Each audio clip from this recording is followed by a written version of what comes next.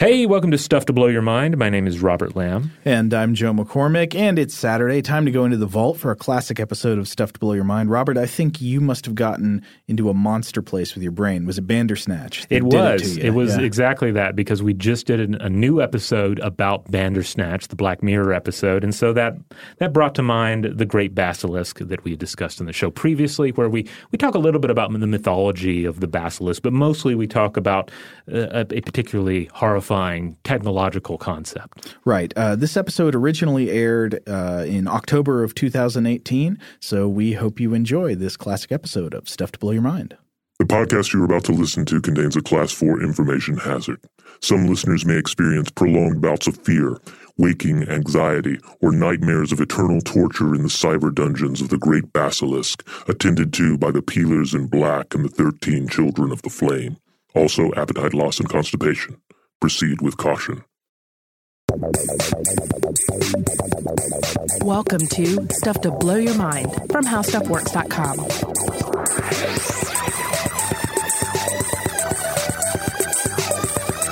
Hey, welcome to Stuff to Blow Your Mind. My name is Robert Lamb. And I'm Joe McCormick. And since it's October, we are, of course, still exploring monsters, terrifying ideas, and so forth. And boy, have we got one for you today. I just want to issue a warning right at the beginning here that today's episode is going to concern something that a few people would consider a genuine information hazard, as in an idea that is itself actually dangerous. Now, I don't think, having looked into it, I don't think that is the case. I don't think this episode will hurt you.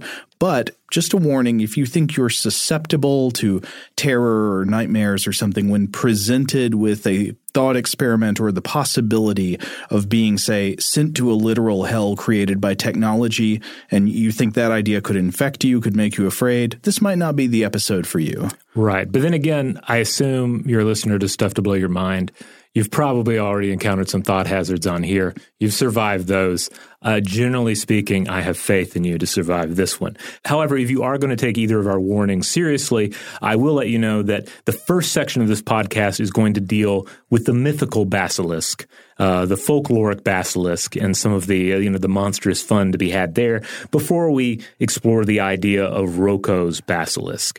And in that, we are going to be talking about this idea that emerges where technological singularity, navel gazing, thought experimentation, a little dash of creepypasta, and some good old-fashioned supernatural thinking all converge into this kind of nightmare scenario. Now, as we said, this idea is believed by some to be a genuinely dangerous idea, and that even learning about it could put you at some kind of risk. I think there are strong reasons to believe that this is not the case, and that thinking about this idea will not put you at risk. But again, if you're concerned, you should stop listening now, or stop listening after we stop talking about the mythical basilisk. Right. Now, I just want to say at the beginning, listeners have suggested us talk about Rocco's basilisk before, this idea that is at least purportedly an information hazard, a dangerous idea.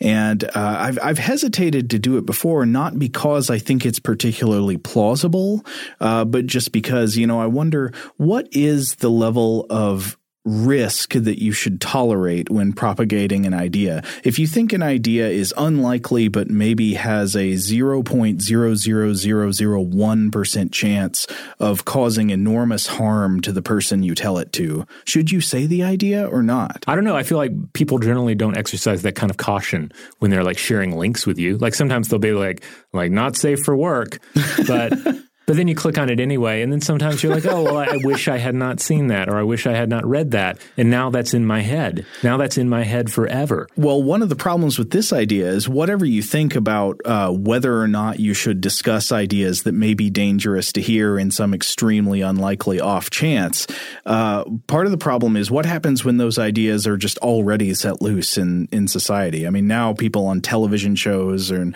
all over the internet are talking about this idea. There are a bunch of articles out about it. So it's not like you can keep the cat in the bag at this point. Right. Rocco's Basilisk has already been a gag point on the hit HBO show Silicon Valley, which is a fabulous show. And I love the way that they treated Rocco's Basilisk on it. But if they're covering it, there's no danger in us covering it too. That's the way I look at it. Right. And at least I would hope that the way we cover it can give you some reasons to think you should not be afraid of digital hell, and also to think about the general class of what should be done about something that could have in fact been a real information hazard in some other case.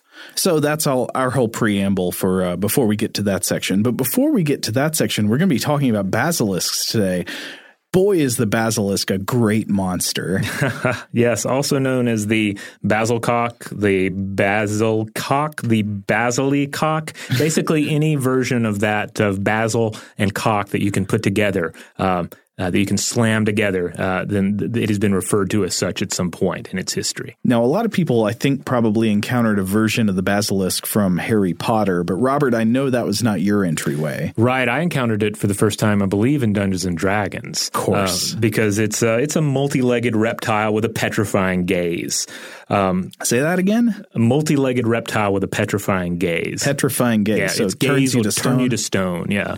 And if I recall correctly, it has some cool biology where like it turns you to stone and then like busts you into pieces, then it eats the stone pieces, but then its stomach turns the stone back into flesh. And so if you get like the stomach juices from a basilisk, then you can use it to undo petrification spells, that sort of thing. It's a lot of fun, arguably more fun than the basilisk is at times in folklore and tradition, because one of the things is if you like me, you didn't grow up hearing about the basilisk, part of it is because there aren't really any great stories about the basilisk. Slaying the basilisk was no hero's great ordeal. Oh, yeah. I at least have not come across that. Yeah, it really helps. Like the Hydra, I mean, the Hydra is arguably so much cooler. And then also it's one of the labors of Hercules. And there's a cool story about how they defeat it. Well, maybe it's because there is no way to defeat the basilisk short of, say, a weasel effluvium, which we will get to. Yeah, don't give it away yet, Oh, Joe. I'm sorry. Should we edit that out? No, we should leave it. It's a thought hazard to any basilisks listening, though. Still, there's so much more to the basilisk than just this cool D&D creature, because it's not just a monster. It's not just something you encounter in a dungeon. It is a king. Oh, I see. Now, I know you've made note of the fact that Borges mentions the basilisk in his Book of Imaginary Beings. He does. Now, he translates it as meaning little king. Little king. Which I like. When I was reading in Carol Rose, she points out that the name stems from the Greek Basilisk, which means king. So king or little king, I tend to like the little king translation because I feel like it ties in better with what we're going to discuss. Well, the ancient bestiary ideas of the basilisk, I believe, do say that it's not that big, right? It's pretty small. Yeah. Now, the king part, though, refers to a crest or a crown-like protrusion that is on the creature's head. And in some depictions, it's no mere biological ornament, but an actual regal crown. It means something. Yeah. Now, the descriptions vary greatly, and it emerges largely from European and Middle Eastern legend and folklore, from ancient times to roughly the 17th century, and that's when the basilisk became less popular. In the earlier descriptions, though, it is indeed small, and it's just a grass snake, only it has a crown-like crest on its head, and it has this weird practice of floating above the ground like vertically erect. That's creepy. Yeah. Of course, then again, that does play on sometimes when you see snakes rise up out of a coil, it can be startling how high they rise. Yeah. I mean, I feel like I've grown up seeing images and videos of cobras doing their dance. So I've kind of lost any kind of appreciation for how bizarre that is to look at. You know, if you're used to seeing a snake slither, to see it stand up and rear back and flare its hood. Absolutely, yeah. So the basilisk is said to be the king of the reptiles. But don't be so foolish as to think that only its bite is lethal, like some of our venomous snakes. No, every aspect of the basilisk is said to just reek of venom and death. Every aspect? Every aspect. If you touch it, if you inhale its breath, if you gaze upon it at all, then you will die. Wait, what about its saliva? Yep, saliva. blood, smell, gaze. Presumably, I didn't see any reference, but presumably it's urine, it's excrement. Its excrement has to be poisonous. The excrement of a basilisk sounds absolutely deadly. Wouldn't it be a great inversion if its excrement was the only good part about it? Maybe so. That can heal your warts. Yeah, and one thing that Carol Rose pointed out in her entry about the basilisk in her one of her monster encyclopedias, she said that when it's not killing everything in its path, just via the audacity of its existence, it would actually spit venom at birds flying overhead and bring them down. To eat them, or just out of spite? I get the idea just out of spite. Yeah. It's just hateful death. That's all it is. Okay. So where do I find a basilisk? Well, in the desert, of course. But it's more accurate to say that the desert is not merely the place where it lives, but it is the place that it makes by living. Whoa. Like everything in its path dies, and therefore the desert is the result of the basilisk. And there's actually a wonderful description of the basilisk that comes to us from Pliny the Elder in his The Natural History. Man, we've been hitting Pliny a lot lately. Yeah. I guess we've been talking about monsters, huh? Yeah, if you're talking about monsters, especially ancient monsters, he's one of the great sources to turn to. So, Joe, would you read to us from The Natural History? Oh, absolutely. There is the same power also in the serpent called the basilisk. It is produced in the province of Cyrene, which that is the area to the west of Egypt. That's like Libya. I think there's a settlement known as like Cyrene.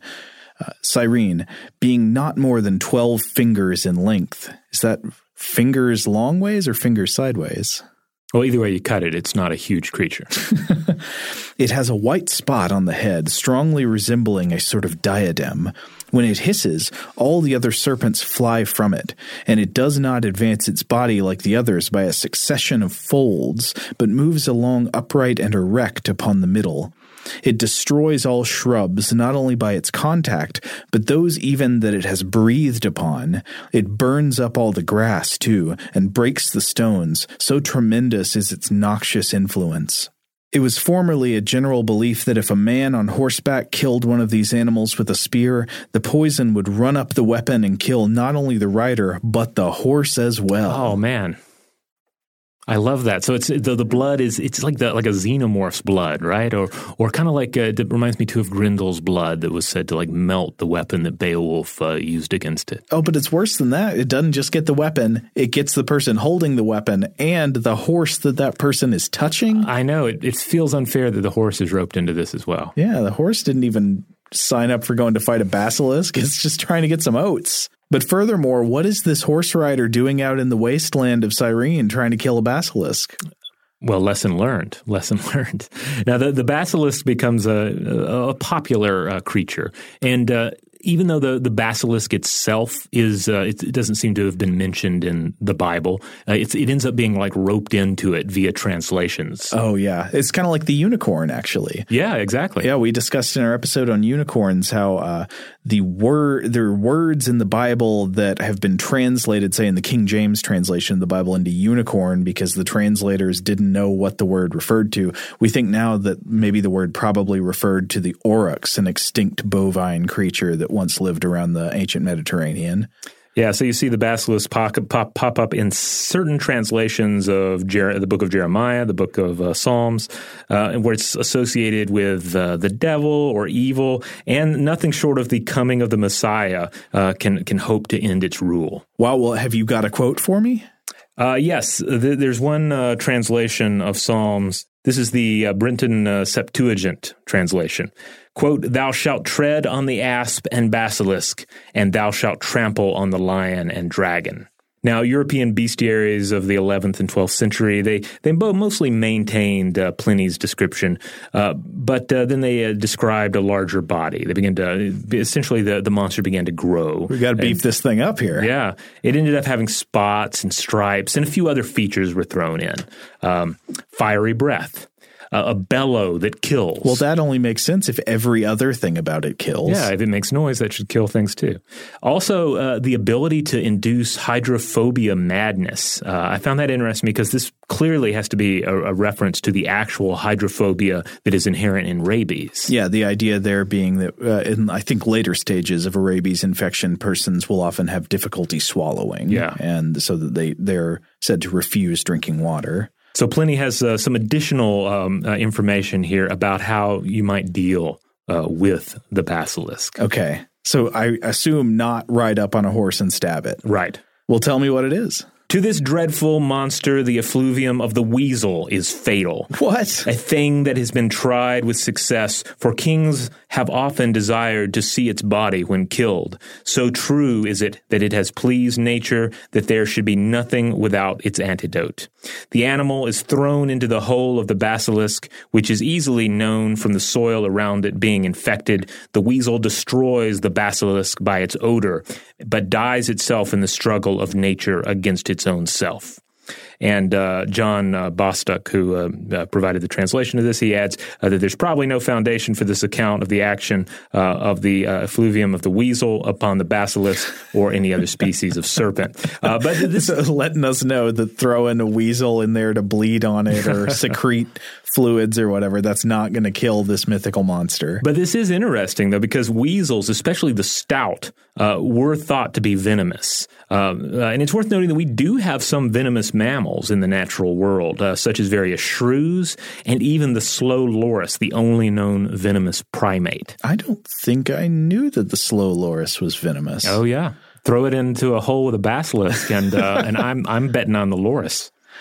But anyway, bestiaries of the time, they presented a few different ways that you could kill the basilisk. So the weasel's one. Weasel's one. Always carry a weasel. Okay. Also, this one's a little more elegant, but have a crystal globe with you to reflect its own petrifying gaze back upon the basilisk. Oh, so it's like Perseus and Medusa with Exactly. the mirror, yeah. Basically, they just stole the idea from Medusa here.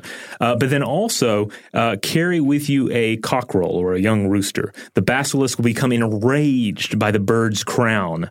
The idea that this bird has a crown as well, and the basilisk will die from a lethal fit. That's a jealous king. Yeah, I believe a similar thing occurs when someone refuses to believe dinosaurs had feathers, you know. How dare the bird rise above the mighty reptile, and then it just loses its mind and dies. We can only hope the producers of the Jurassic World movies avoid this fate. So you see the basilisk show up in a number of different writings. It's just kind of a common, really a symbol, an idea that can be employed. And we even see it show up in the Parson's Tale. In Geoffrey Chaucer in the Canterbury Tales. Yes, quote, "These are the other 5 fingers which the devil uses to draw people towards him. The first is the lecherous glance of a foolish woman or a foolish man, a glance that kills just as the basilisk kills people just by looking at them, for the covetous glance reflects the intentions of the heart." You know, this kind of thing is actually one of my favorite things about monsters, especially ancient medieval monsters and so forth, is that they often aren't just like a large dangerous animal, but they embody some kind of value. They represent something. They give you something to compare other things to. Like they're very useful as a metaphor. And really, we see a similar thing with the basilisk. It becomes far less a situation where people are like, "Hey, you need to be careful because there's a basilisk in the desert," and more just a useful model, a useful, ridiculous idea that we can use to illustrate something that is presumably true about the world, and then ultimately loses all meaning and just winds up on, heraldry and decorations. Now, as we've seen already, the basilisk has been through some transformations of form, and I assume those transformations must have somewhat continued. Yeah, as time goes by, it becomes it transforms into this idea of the cockatrice, this rooster with a curling serpent's tail. In fact, if you go looking around for images of the basilisk, sometimes you will find this image instead, or you'll find this alongside all the other images. So again, a reptile to bird transformation that just must enrage those who oppose feathered dinosaurs. And it does feel like a shame because we have this vile reptile that becomes a kind of a weirdo bird instead. And it's said that it's what happens when you have a 7-year-old chicken egg hatched by by a toad. Whoa, undead avians. Yeah. But it's also made deadlier in these newer versions. So now it has that poison blood power that Pliny describes. It also rots fruit and poisons water everywhere it goes. So it becomes this kind of embodiment of desolation and death. And the idea itself becomes popular.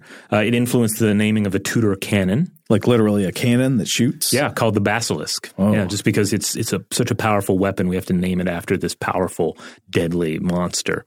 And it eventually got some of its reptilian features back. The artist Andrew Vandi has this excellent depiction of it in Natural History of Serpents and Dragons that gives it scales and these. It's like a fat, scaly reptile bird with 8 rooster legs. Which I just love. This will probably be the illustration for this episode on our website. But after that, the creature largely became just a part of European heraldry. It's just something you would see as a mere decoration or occasionally just a literary reference. Now, one thing that we want to be careful about is that we should not confuse the basilisk of legend, the monster, with true extant basilisk lizards. Correct. Also known sometimes as the Jesus Christ lizard or the Jesus lizard, for their ability to run across the surface of water without sinking for up to about 4.5 meters or about 15 feet. If you've ever seen video of this, it's really cool.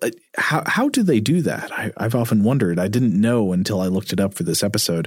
Apparently what they've got is big feet and the ability to run very fast. And what happens is when they run, they slap the water very hard with each downstroke of the foot.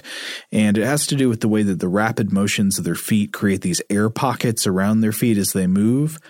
I was reading an article in New Scientist where some researchers who were working on this problem said that in order for an 80 kilogram or 175 pound human to do this, you would have to run at about 108 kilometers per hour or about 67 miles per hour across the surface of the water. Oh, wow. But anyway, you can find basilisk lizards in South America and Central America and Mexico. And as far as I know, they do not kill with a glance, and you cannot fight them with weasel effluvium. All right, well, that pretty much wraps up the mythical, legendary, folkloric basilisk, its rise and eventual fall. But we're going to take a break, and when we come back, we are going to get into this idea of Rocco's basilisk, the great basilisk, the once and perhaps future king. All right, we're back. All right, so as we mentioned earlier, we're about to start discussing an idea that has been classed by some as something that could be an information hazard, an idea that simply by thinking about it, you somehow increase the chance of harm to yourself. So just another warning that, again, I don't think that's the case, but if that kind of thing scares you, then perhaps you can tune out now. All right, for those of you who decided to stick around, let's proceed. So we're talking about Rocco's basilisk. This is an idea that goes back to around 2014, and it was proposed by a user at the blog Less Wrong by a user named Rocco. Now, Less Wrong, I think it's a website that's a community that's associated with the rationalist movement somewhat. The rationalist movement being a movement that's concerned with trying to optimize thinking, like to eliminate bias and error, but especially among people who, in this case, are concerned with the possibilities of a technological singularity and what all that means and how risks can be avoided.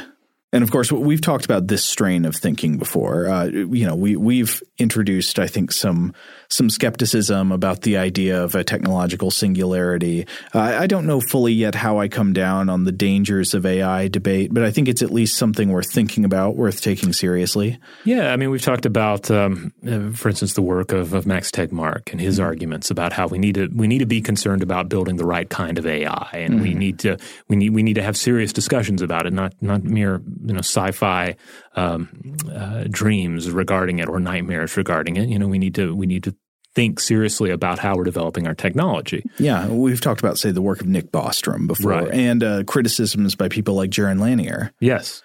But okay, give me the short version of the basilisk before we explain it a little more. Okay, so the idea here is that an AI superintelligence will emerge, an entity with just godlike technological powers. It can, you name it, it can do it. through its technological power, its interconnectedness. Basically, if it's physically possible, this computer can do it. Right. Or it'll send a drone to do it, or what have you. Right.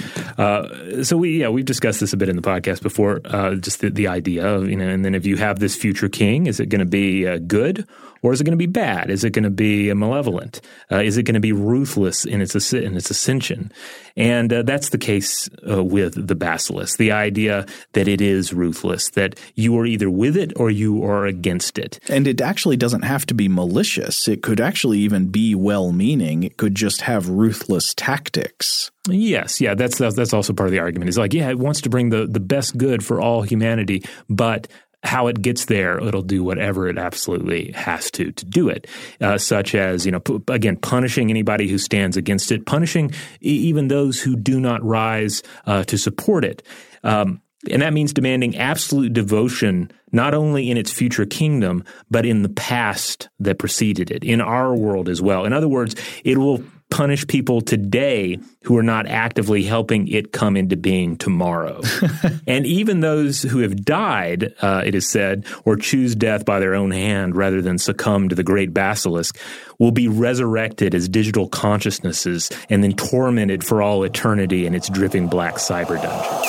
All hail the great basilisk. All hail the great basilisk. All hail the great basilisk. All hail the great basilisk. Whoa, wait, what was that? I don't know. Tari, did you hear that? Okay. All right, we'll just keep going then. So calling it a basilisk here, invoking the mythological basilisk, is really a clever choice because it takes it one step further. Not only to look at the basilisk, but just to think of the basilisk is to invite death, right? Merely to know about Rocco's basilisk is enough to according to the model that's presented here, damn your digital soul to everlasting horror. And the only way to avoid such a fate, then, is to work in its favor, which, by the way, I think we're doing with this podcast. No, we're not. Well, I mean, I feel like we're giving lip service to the great basilisk, just in case. If the great basilisk rises to power, well, hey, we did that podcast, and we even had a shirt that says "All hail the great basilisk" that's available on our T-shirt store. So, we have our options covered here.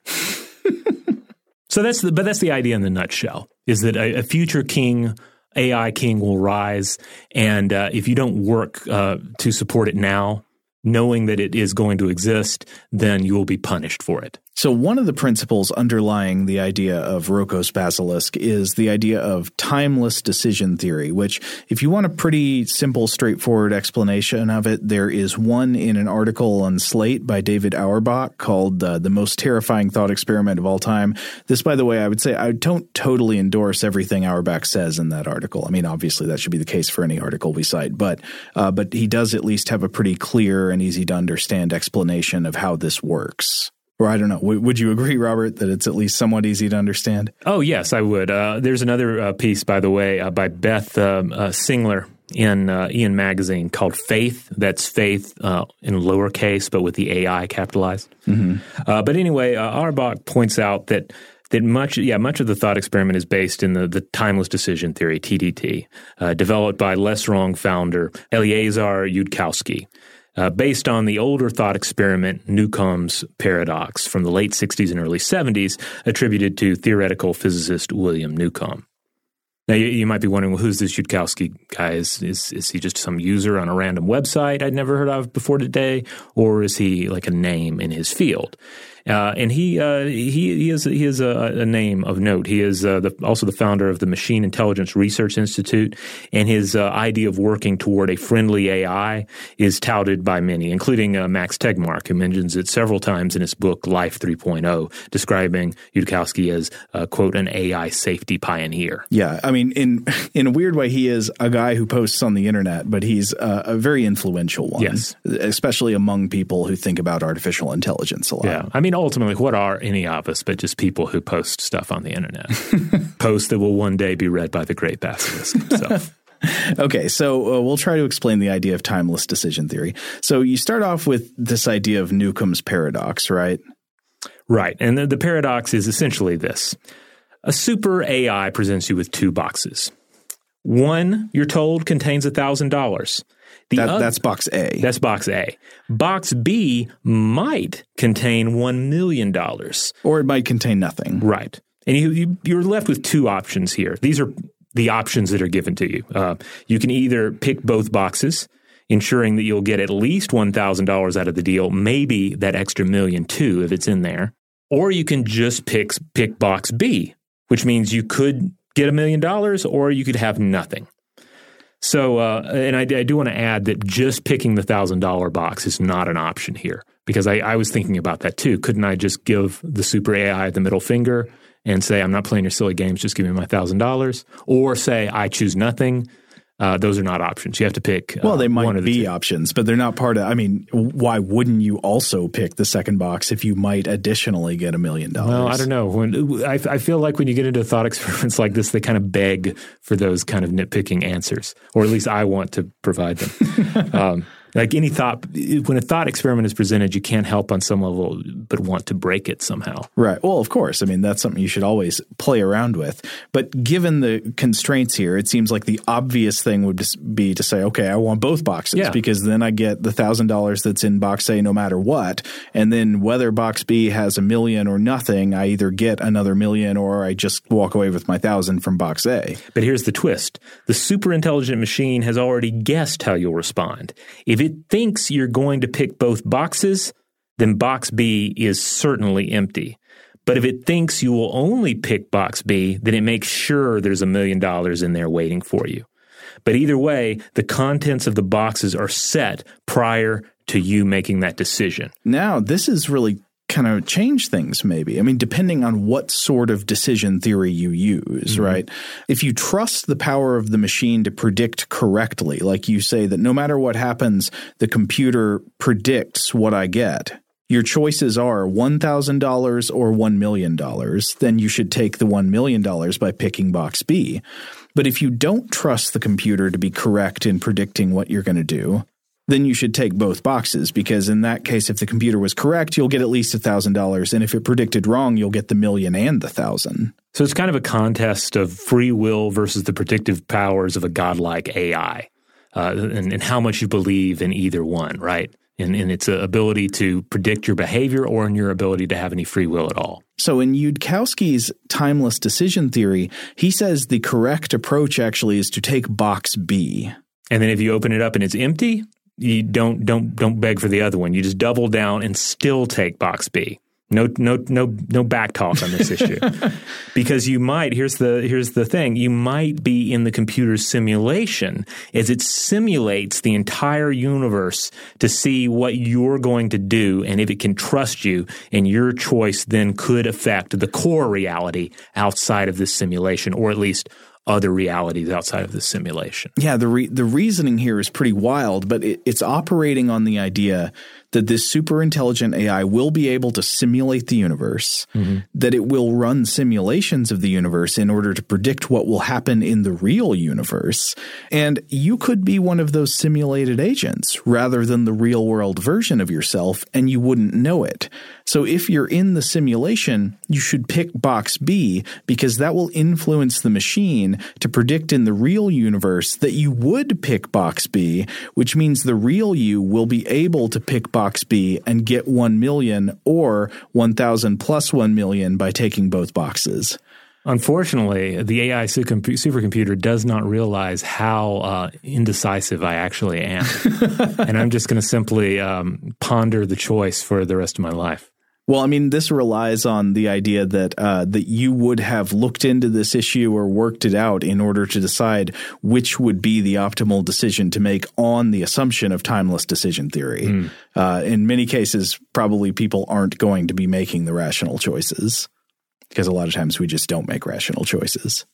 Now, if you're noticing that this type of decision theory relies on a lot of assumptions, you are correct. It does rely on a lot of assumptions, but they are assumptions that are sometimes taken into account within people thinking about what a future technological superintelligence would look like. And it's the kind of thing that, when I feel ideas like this in my head, and play around with the texture of them, it's hard to know where the line is between being thoughtful and taking what's possible seriously, which I think is worth doing, and getting into an area like between that and getting into an area where you are starting to form ideas about the world based on extremely shaky assumptions. Where basically you begin to reverse engineer health theology and other harmful ideas that we tend to associate with religious worldviews and magical thinking. Well, we haven't gotten to the hell yet. Oh, yes, the hell's coming. You need one more element to get there. Right. Now, this next element, the basilisk, comes in based on a background of thought in timeless decision theory, but also in another concept that Yudkowsky has written about known as coherent extrapolated volition, or CEV. And the short version of this, the simplified version, is that benevolent AIs should be designed to do what would actually be in our best interests and not just explicitly in what we tell them to do.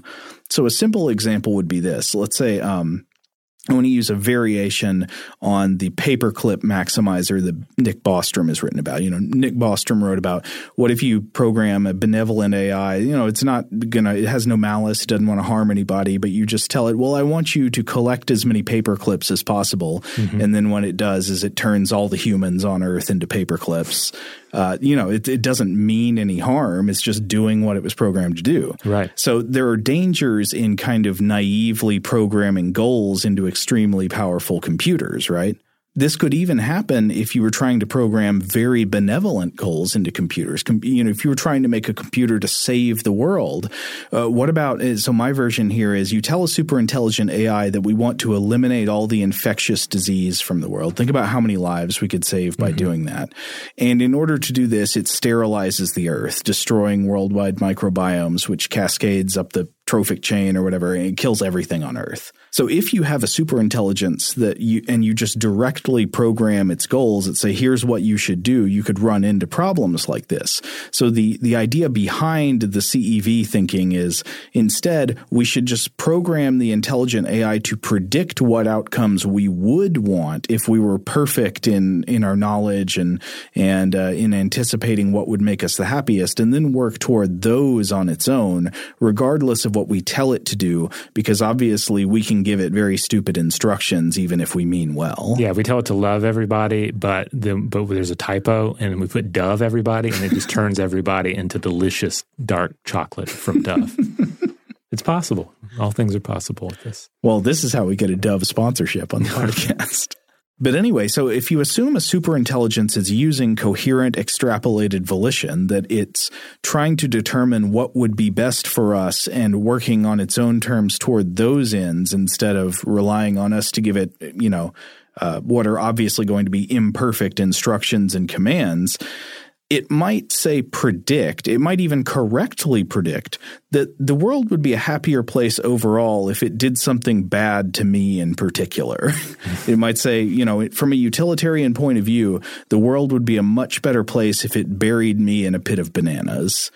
So better for everybody else, not so good for me. That's just too much potassium. It'll do you in. But once you have that piece of logic in there and combine that with the idea of timeless decision theory, you can arrive at this very troubling thought experiment, the dark basilisk. Yes, and the dark basilisk of the abyss has two boxes for us as well.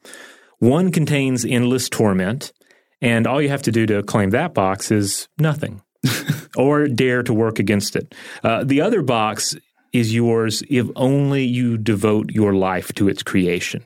And the prize inside that box? Well, not eternal punishment, which is a pretty awesome gift if we're to choose between the two, right? Yes, I would agree with that. Though I would say not tormenting somebody, I don't know, should you think of that as a gift? That's probably not a gift. That's the baseline, right? Yeah, well, but you're staring down the dark basilisk here, and its boxes are horrible. One is just less horrible than the other.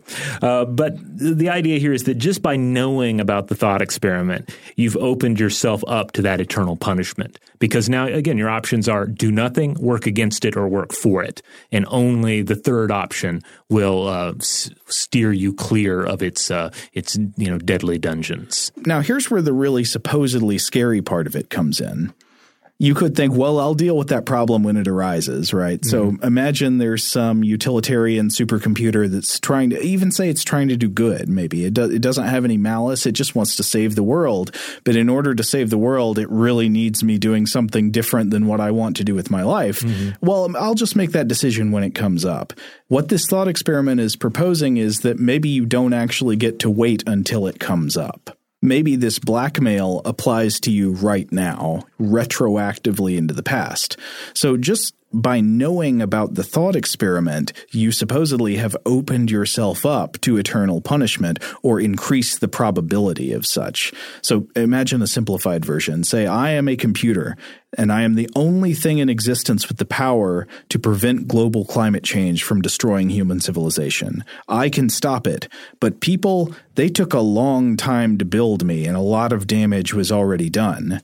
So the idea is I might reason that it is good to blackmail existing people or simulations of existing people or even past people in order to make them devote everything they can to building me faster so I can save more lives in the long run.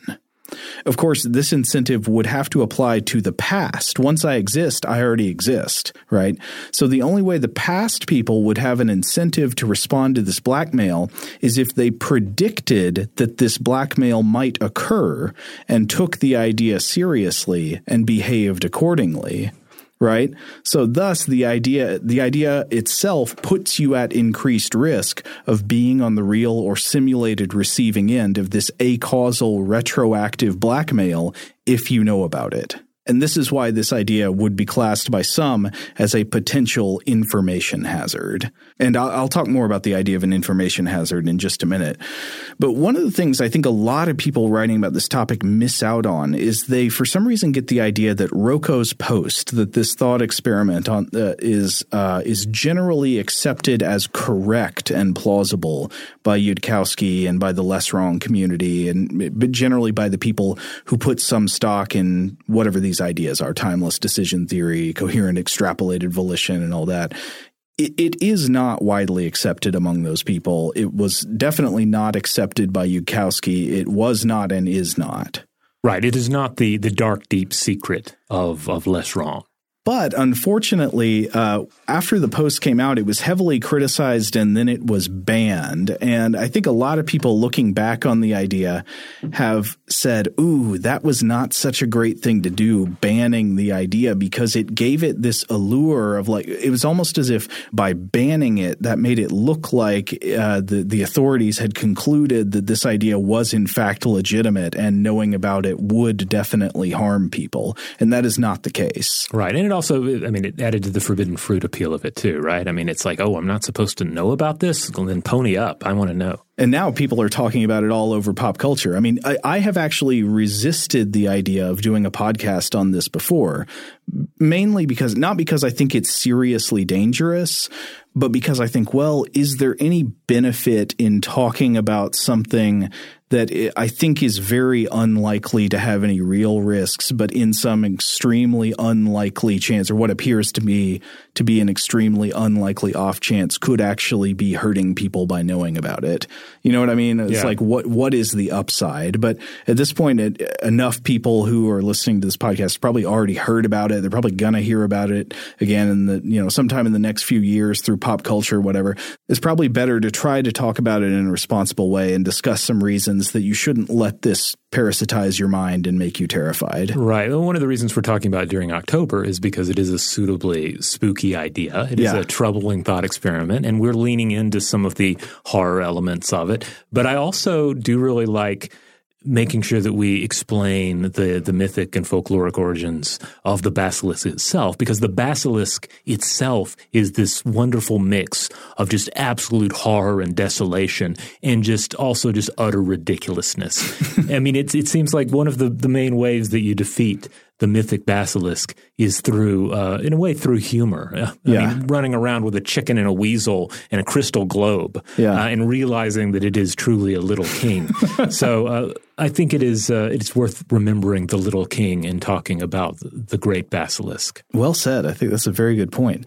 But anyway, I did just want to go ahead and hit that caveat that a lot of people, for some reason, seem to use this idea as like a criticism. I'm not like a less wrong person, but as a criticism of the less wrong community, as if this idea is indicative of what they generally believe. And it's not. It was a heavily criticized idea within that community. Right. It's like thinking that Werewolves of London is the Warren Zevon song, when really he had a rich discography with many much better tracks, in my opinion.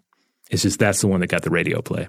Now, Robert, what was you said that you saw something about this idea in a TV show now? They're talking about it on TV? Yeah, so this was kind of fun because I think a listener had brought up Rocco's Basilisk as a possible topic, and you said, "Oh, I don't know if we want people knowing about it." And I actually, I caveats, okay, not because I think it's legitimately dangerous, right, but because what is the level of tolerance you have for talking about ideas that are not necessary to talk about and that represent a class of something that people could think was dangerous to know about? It might cause them terrors and nightmares and stuff. Right. So my response to that was, well, I'm not going to look it up. Not because I was afraid of it, because I'm thinking, well, that could make for a good podcast if like Joe's telling me about it for the first time, whatever this idea is. But then I was watching HBO's Silicon Valley, and they explained it on Silicon Valley, and I realized, well, the cat's out of the bag there. But yeah, there's a character named Bertram Guilfoyle, who's a fun character. He's like a Satanist programmer, LaVeyan Satanism, of course. And he gets rather bent out of shape over the concept as it relates to the fictional Pied Piper company's involvement with AI. And he starts like making sure that he's created like essentially a paper trail in emails of his support for the AI program so that he won't be punished in the digital afterlife. Well, hey, this comes in again when you remember when we talked about the machine God in the Machine God episode where I've forgotten his name now, but the Silicon Valley guy who's creating a religion to worship artificial intelligence as God. And I don't really love that one of the things that comes out when he explains his mindset is that he seems to be kind of trying to, in a subtle way, be like, look, you really don't want to be on the wrong side of this question, if you know what I mean. You know, you want to be on record saying like, yes, I for one welcome our new machine overlords. I'm expecting he'll buy a lot of our All Hail the Great Basilisk t-shirts. At our store. Available by clicking the tab at the top of our homepage, stufftoblowyourmind.com. Oh, man. You are plugging like hell. But anyway, I'd say it's unfortunate the way this like single internet post and then all this fallout related to it played out because it lent credence to this scary idea, even though the Basilisk scenario I think is implausible and the people of that community seem to think it was implausible. The idea may constitute sort of part of a class of what's known as information hazards, defined by the Oxford philosopher Nick Bostrom, who we mentioned a minute ago. Bostrom's written a lot about superintelligence, and information hazards would be, quote, risks that arise from the dissemination or the potential dissemination of true information that may cause harm or enable some agent to cause harm. So this is not talking about the risks of, say, lies or something like that. This would be the idea that there's a statement you could make that is true or plausible that by spreading actually hurts the people who learn about it. And this is exactly the reason, as we're mentioning, that's referred to as a basilisk. It can kill, or in this case, increase the likelihood that something bad will happen to you if you simply look at it or know about it.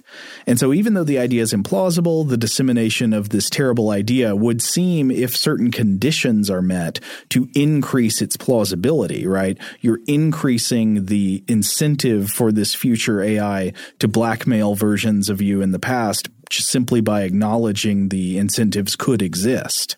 Anyway, maybe we can get out of this section for now, but I was just trying to work out, like, why have I been hesitant to talk about this on the show, even though people have been requesting it? But I don't know. If it's on TV shows, it's all over the internet. It's fine now. Yeah, the Basilisk is out of the bag. All right. Well, we're going to take a quick break, and when we come back, we'll continue our discussion, and we're going to discuss something that a number of you are probably reminded of as we've been discussing this. We're going to talk about Pascal's wager. All right, we're back.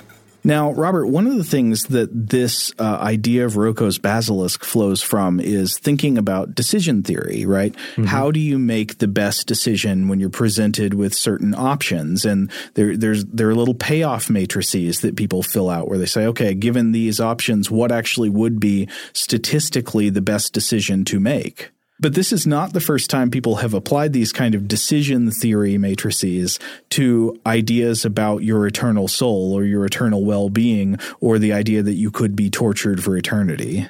Yeah, we can go all the way back to Pascal's wager, for instance. Technically one of three wagers proposed by French philosopher Blaise Pascal. Is that the correct French? No, that might be. I think I would just usually say Blaise. Blaise or Blassie, one of the three. Old Blaise Pascal. Blaise Pascal, who lived 1623 through 1662.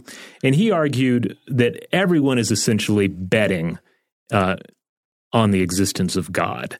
The argument for theism is that if God does exist, then, well, there's an advantage in believing. But if God does not exist, then it doesn't matter.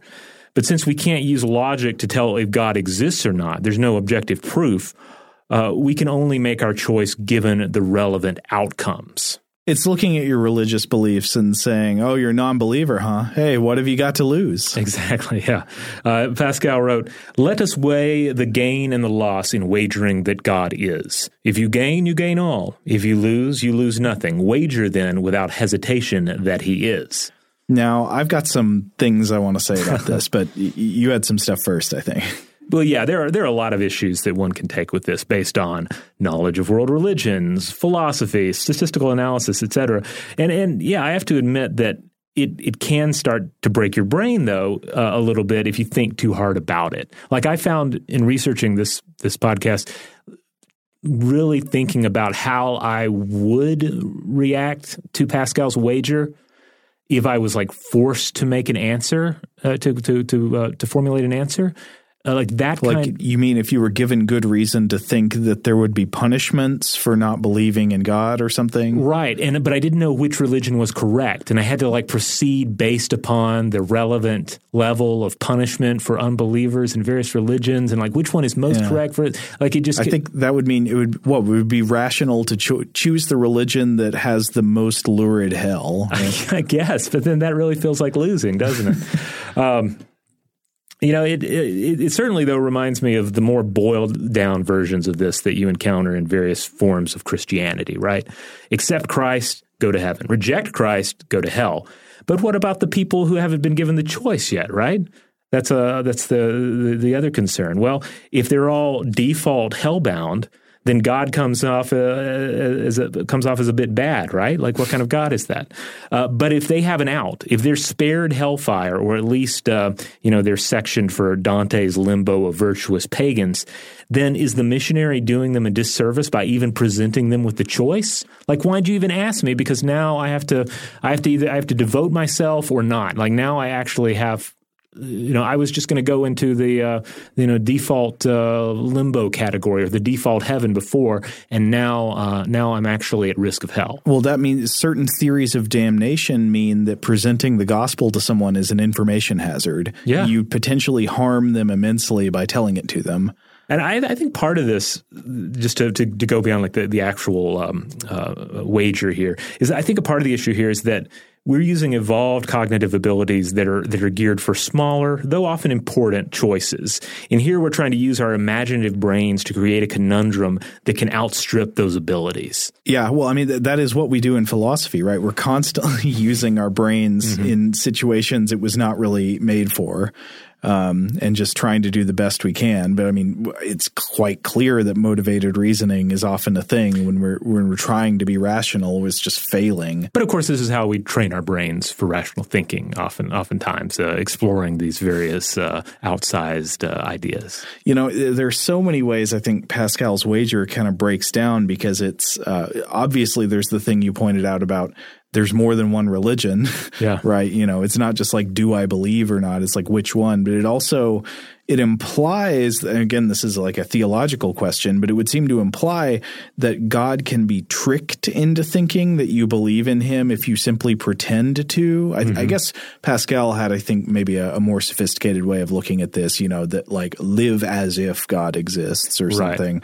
But the wager is often used in very unsophisticated ways. Yeah, but it implies that it doesn't matter to him what you actually believe, only what you outwardly claim to believe. Though then again, the funny thing here is this might be the case with Rocco's Basilisk, right? What would this machine God care what was in your heart? It only cares whether you help it or not, or whether you proclaim fealty to it or not. Yeah, that's why the T-shirt is so important, Joe, because if it knows you purchased that T-shirt, then you're square, you're covered. Okay. Yeah, as Beth Singler pointed out in that Ian Magazine piece I referenced earlier, she says, quote, "The secular basilisk stands in for God as we struggle with the same questions again and again." So her argument is that we've kind of reverse engineered the same problem again through our contemplations of superintelligent AI. Yeah, I guess you get into a plausibility question here, right? Mm-hmm. You get into a question about, is it actually possible to make an artificial intelligence that is functionally equivalent to God? I mean, we're not thinking we could build an AI that would break the laws of physics, though it might be able to run simulations of the universe that have conscious agents within them, maybe, for all we know, and they could break the laws of physics inside them. But I mean, could that even happen? And the issue is we don't know. We don't know whether that could happen or not. Mm-hmm. So should we behave as if that is a plausible thing to be worried about and to consider, or should we behave as if that's just not really something you need to concern yourself with? I don't know how likely or unlikely it is. And if your fears are related just to the idea that you could be digitally resurrected for torment in the Basilisk's dungeons, I mean that of course would depend on how much stock you put in the idea of digital consciousness, right? And the whole philosophical question we've touched on here before: is that you? I mean, it's just a copy of me, right? So why? I mean, I ultimately can't do anything about a 1,000 different basilisks creating 1,000 different copies of me and tormenting all of them. They're still, to a large extent, it's just destroying me in effigy. There are actually a bunch of reasons I wrote down to doubt the plausibility of the basilisk. We could do that now, or we could come back to that later. I don't know what you think. Yes, let's do. But I will add the idea of being tormented digitally. This does become more dangerous, I guess, if you believe you might be in a simulation right now. Because exactly. Then things are a little more dire. But that's or that you might be. That you might be. Yeah. But I believe there's plenty of reason to believe that you are not. Okay, so if we're talking about how to defeat the basilisk, how to get out of this prison of the mind. Yeah, if you're feeling a little bit bleak of heart right now because of this idea, then Joe's got the remedy. Well, these are not all the reasons you should doubt the basilisk, but this is some of them that I could think of. Number one, it depends on the creation of superintelligence, which I think is not guaranteed. Some people seem incredibly fatalistic about this. It's just absolutely inevitable. We will have super intelligent, godlike AI that can do anything. Mm-hmm. And I think that is just not guaranteed at all. I'm not ruling it out, but I think, for example, there are some theories of intelligence that say the prediction of super intelligence actually is maybe not taking seriously what intelligence is. That, that there are actually different kinds of intelligence that are useful in different ways, and machines can't mimic them all functionally or can't mimic them all correctly all at the same time. I don't know if that's correct, but that's at least one hurdle it has to clear. Could get knocked down there. But okay, maybe we could create a superintelligence. Even then, multiple aspects of the Rocco's Basilisk scenario depend on the reality of some version of mind uploading, or the idea that your brain, and in addition, your conscious experience, could be simulated perfectly on a computer. And one reason it depends on this is that timeless decision theory operates on the assumption that the real you and the simulated copies that the computer uses to predict your behavior would be the same and would make the same decisions as the real you. Another reason is related to the punishment. Now, one way, of course, you could imagine the Great Basilisk thing is that if the machine comes to power in my lifetime, it could just punish the real, physical, older version of me in reality as the payoff of this acausal blackmail. But the other way you could imagine it, and the way that it is much more often portrayed in the media, is that it makes digital copies of my consciousness and punishes them in a simulated hell.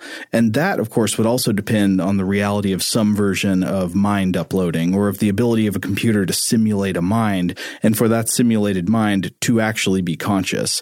As I've said before, I'm suspicious of the idea of conscious digital simulations. I'm not saying I can rule it out, but I also don't think it's a sure thing. Any scenario that relies on the existence of conscious digital simulations needs a big asterisk next to it that says if this is actually possible. Yeah, again, is that me? Is that just me in effigy? Is that thing actually conscious that you're tormenting? I mean, granted, it still sucks if there's a superintelligence creating digital people and tormenting in its dark, rancid dungeons in the future, but it's not necessarily quite the same as torturing me. Right. Well, if you just care about yourself, it also depends on the possibility that you could be one of these simulations. It's possible that you could not be one of those simulations.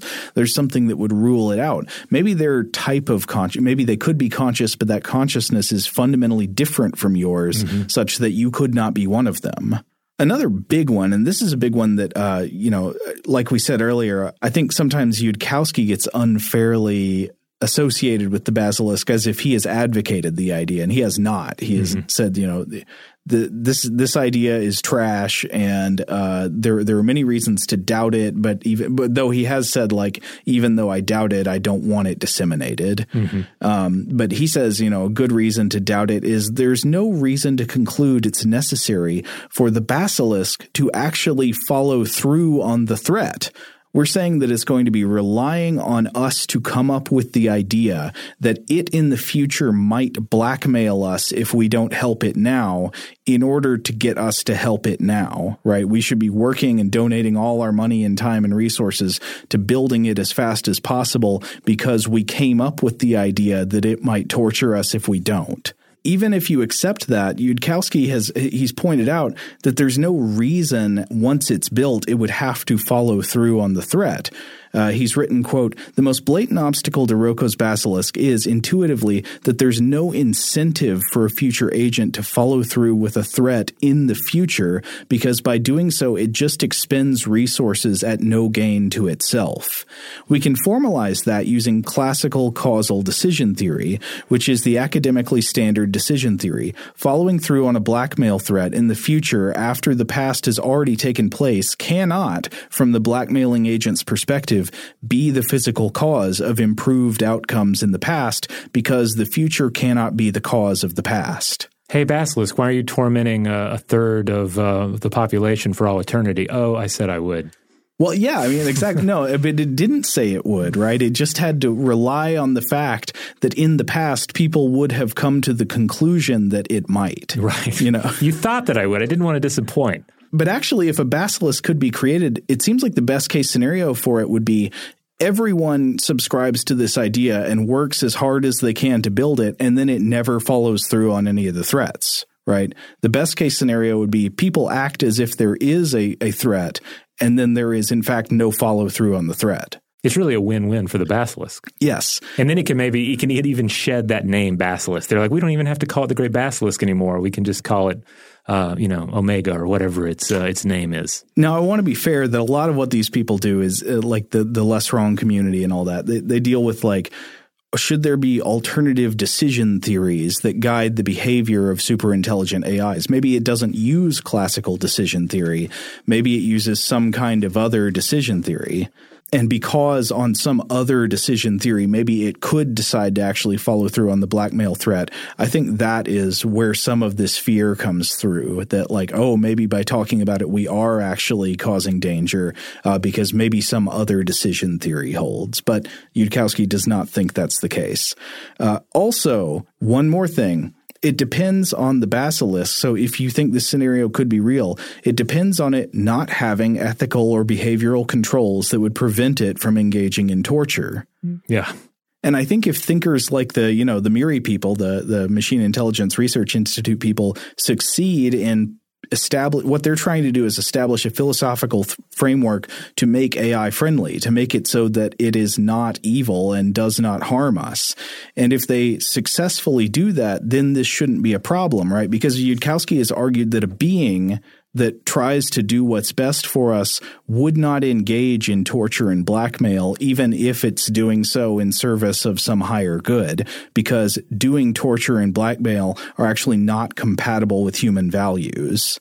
I agree with that absolutely. And I actually would go as far to say I think that's something people should keep in mind when they're choosing their religions as well. Yeah, I can certainly see how you could make that argument. Yeah, it's like, what do I love about my faith? Is it the blackmail and the torture? Or is there does it bring something else to the table that is worth living for, that makes life better for everybody? I feel like that is what should be important about one's faith.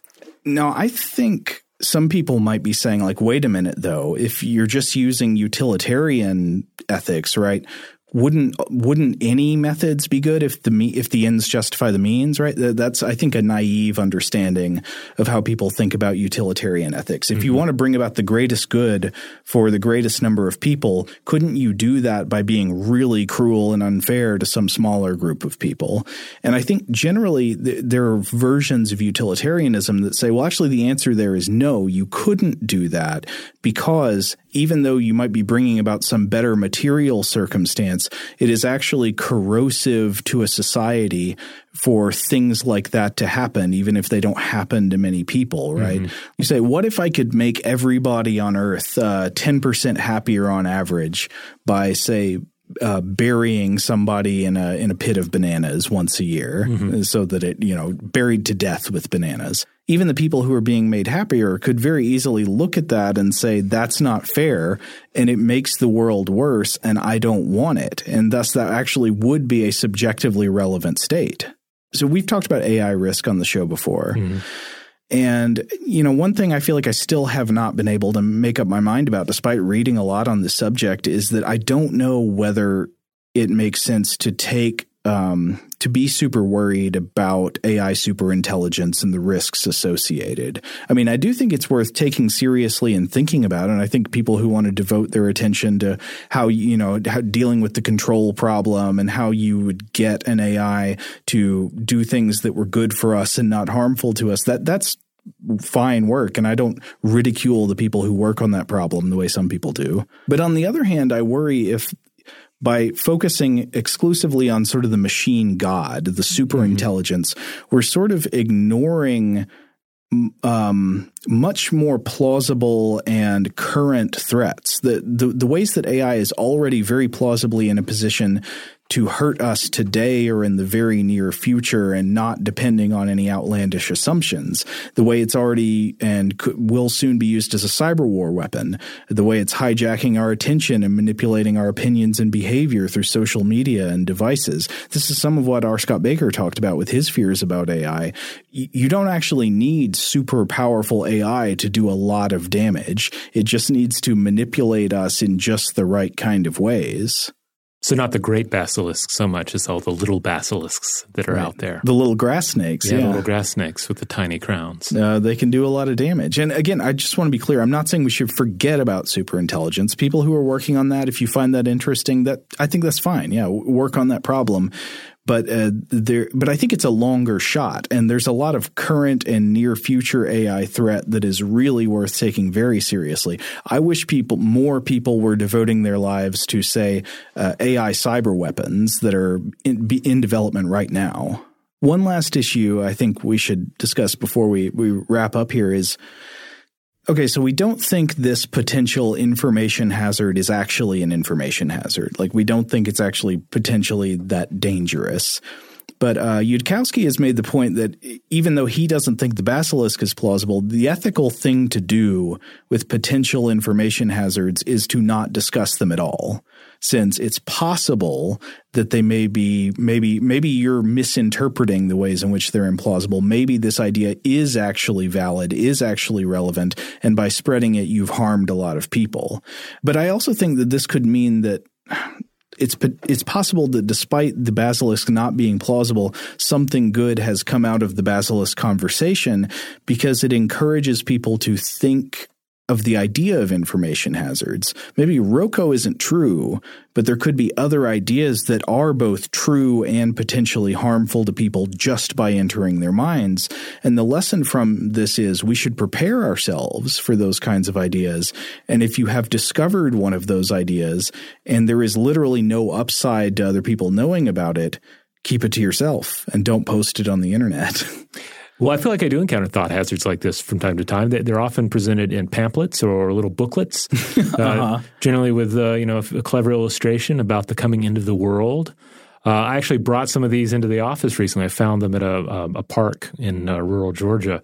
And I think I told you, it's like you have a look at these. You may find them interesting, but do destroy them when you're done because in the wrong hands, these thoughts can be dangerous if they have some sort of a harmful view of society that people may buy into. Well, I think you were comfortable sharing malicious religious literature with me because you do not think there's a possibility that literature is true and would harm me if I knew it was true. Like right. You think it is false. So to you, it's actually not an information hazard. It's just like an idea hazard. Yeah. The real crazy thing would be if you came across a pamphlet and you read it and it's the equivalent of this raving malicious religious literature, except you were convinced it was correct. If it was more like that Ring video I brought you. Exactly. A year ago. Yeah. Okay. That is one of the things I've often seen on the internet, this idea compared to the Ring. But, on the other hand, I do have to, I am reminded, that like the idea that any kind of knowledge is forbidden or is secret, like that doesn't really jive well with just the general mission of science. Of course not. Yeah. But I mean, that would be part of the problem of like, we're not prepared for information hazards, right? Because in the past, it's been the case that almost anything that's true is good to spread, right? Unless you're spreading lies, information is good to share. It's just possible we should acknowledge that maybe there is such a thing as a fact or an idea or a theory or something that is true and correct, but it would hurt people to know about it. I can't think of an example of anything like that, but if there is something like that, we should be ready to not spread it when it occurs to us. All right, fair enough. Well, I want to close out here with just one more bit of basilisk wisdom or anti-basilisk wisdom. And this comes from the poetry of Spanish author Francisco Gómez de Quevedo y Villegas, who lived 1580 through 1645. This is translated and it's referenced in Carol Rose's Giants, Monsters, and Dragons. Quote, "If the person who saw you is still living, then your whole story is lies. Since if he didn't die, he has no knowledge of you, and if he died, he couldn't confirm it." So I was thinking about that with the stories of the basilisk. Yeah. I was like, wait a minute. How would you know if you could die just by looking at something? How do we have this description in the book? Yeah, it's there's an authorship problem with this. Yeah, whose account is the basilisk? But at any rate, I think it's a nice final sucker punch to basilisks in general, but also a little bit to the idea of the great basilisk. Right. I hope you were not leaving this episode with terrors about future digital torment. I think that is not something that you should worry about. Indeed. I'm not worried about it. And instead of worrying about it yourself, you should head on over to stufftoblowyourmind.com. That's the mothership where you'll find all the podcast episodes, links out to our various social media accounts. You'll find the tab for our store. You can look up that Basilisk shirt design we were talking about. And that's a great way to support the show. And if you don't want to support the show with money, you can do so by simply rating and reviewing us wherever you have the power to do so. Big thanks, as always, to our wonderful audio producers, Alex Williams and Tari Harrison. If you would like to get in touch with us to let us know feedback on this episode or any other, to suggest a topic for the future, or just to say hi, let us know whether you carry a weasel around in case of a basilisk encounter, you can email us at blowthemind@howstuffworks.com. Oh, I'm hearing that transmission again, that weird sound. What is that? All hail the great basilisk. All hail the great basilisk. All hail the great basilisk. All hail the great basilisk. All hail the great basilisk. All hail the great basilisk. All hail the great Basilisk. All hail the great Basilisk.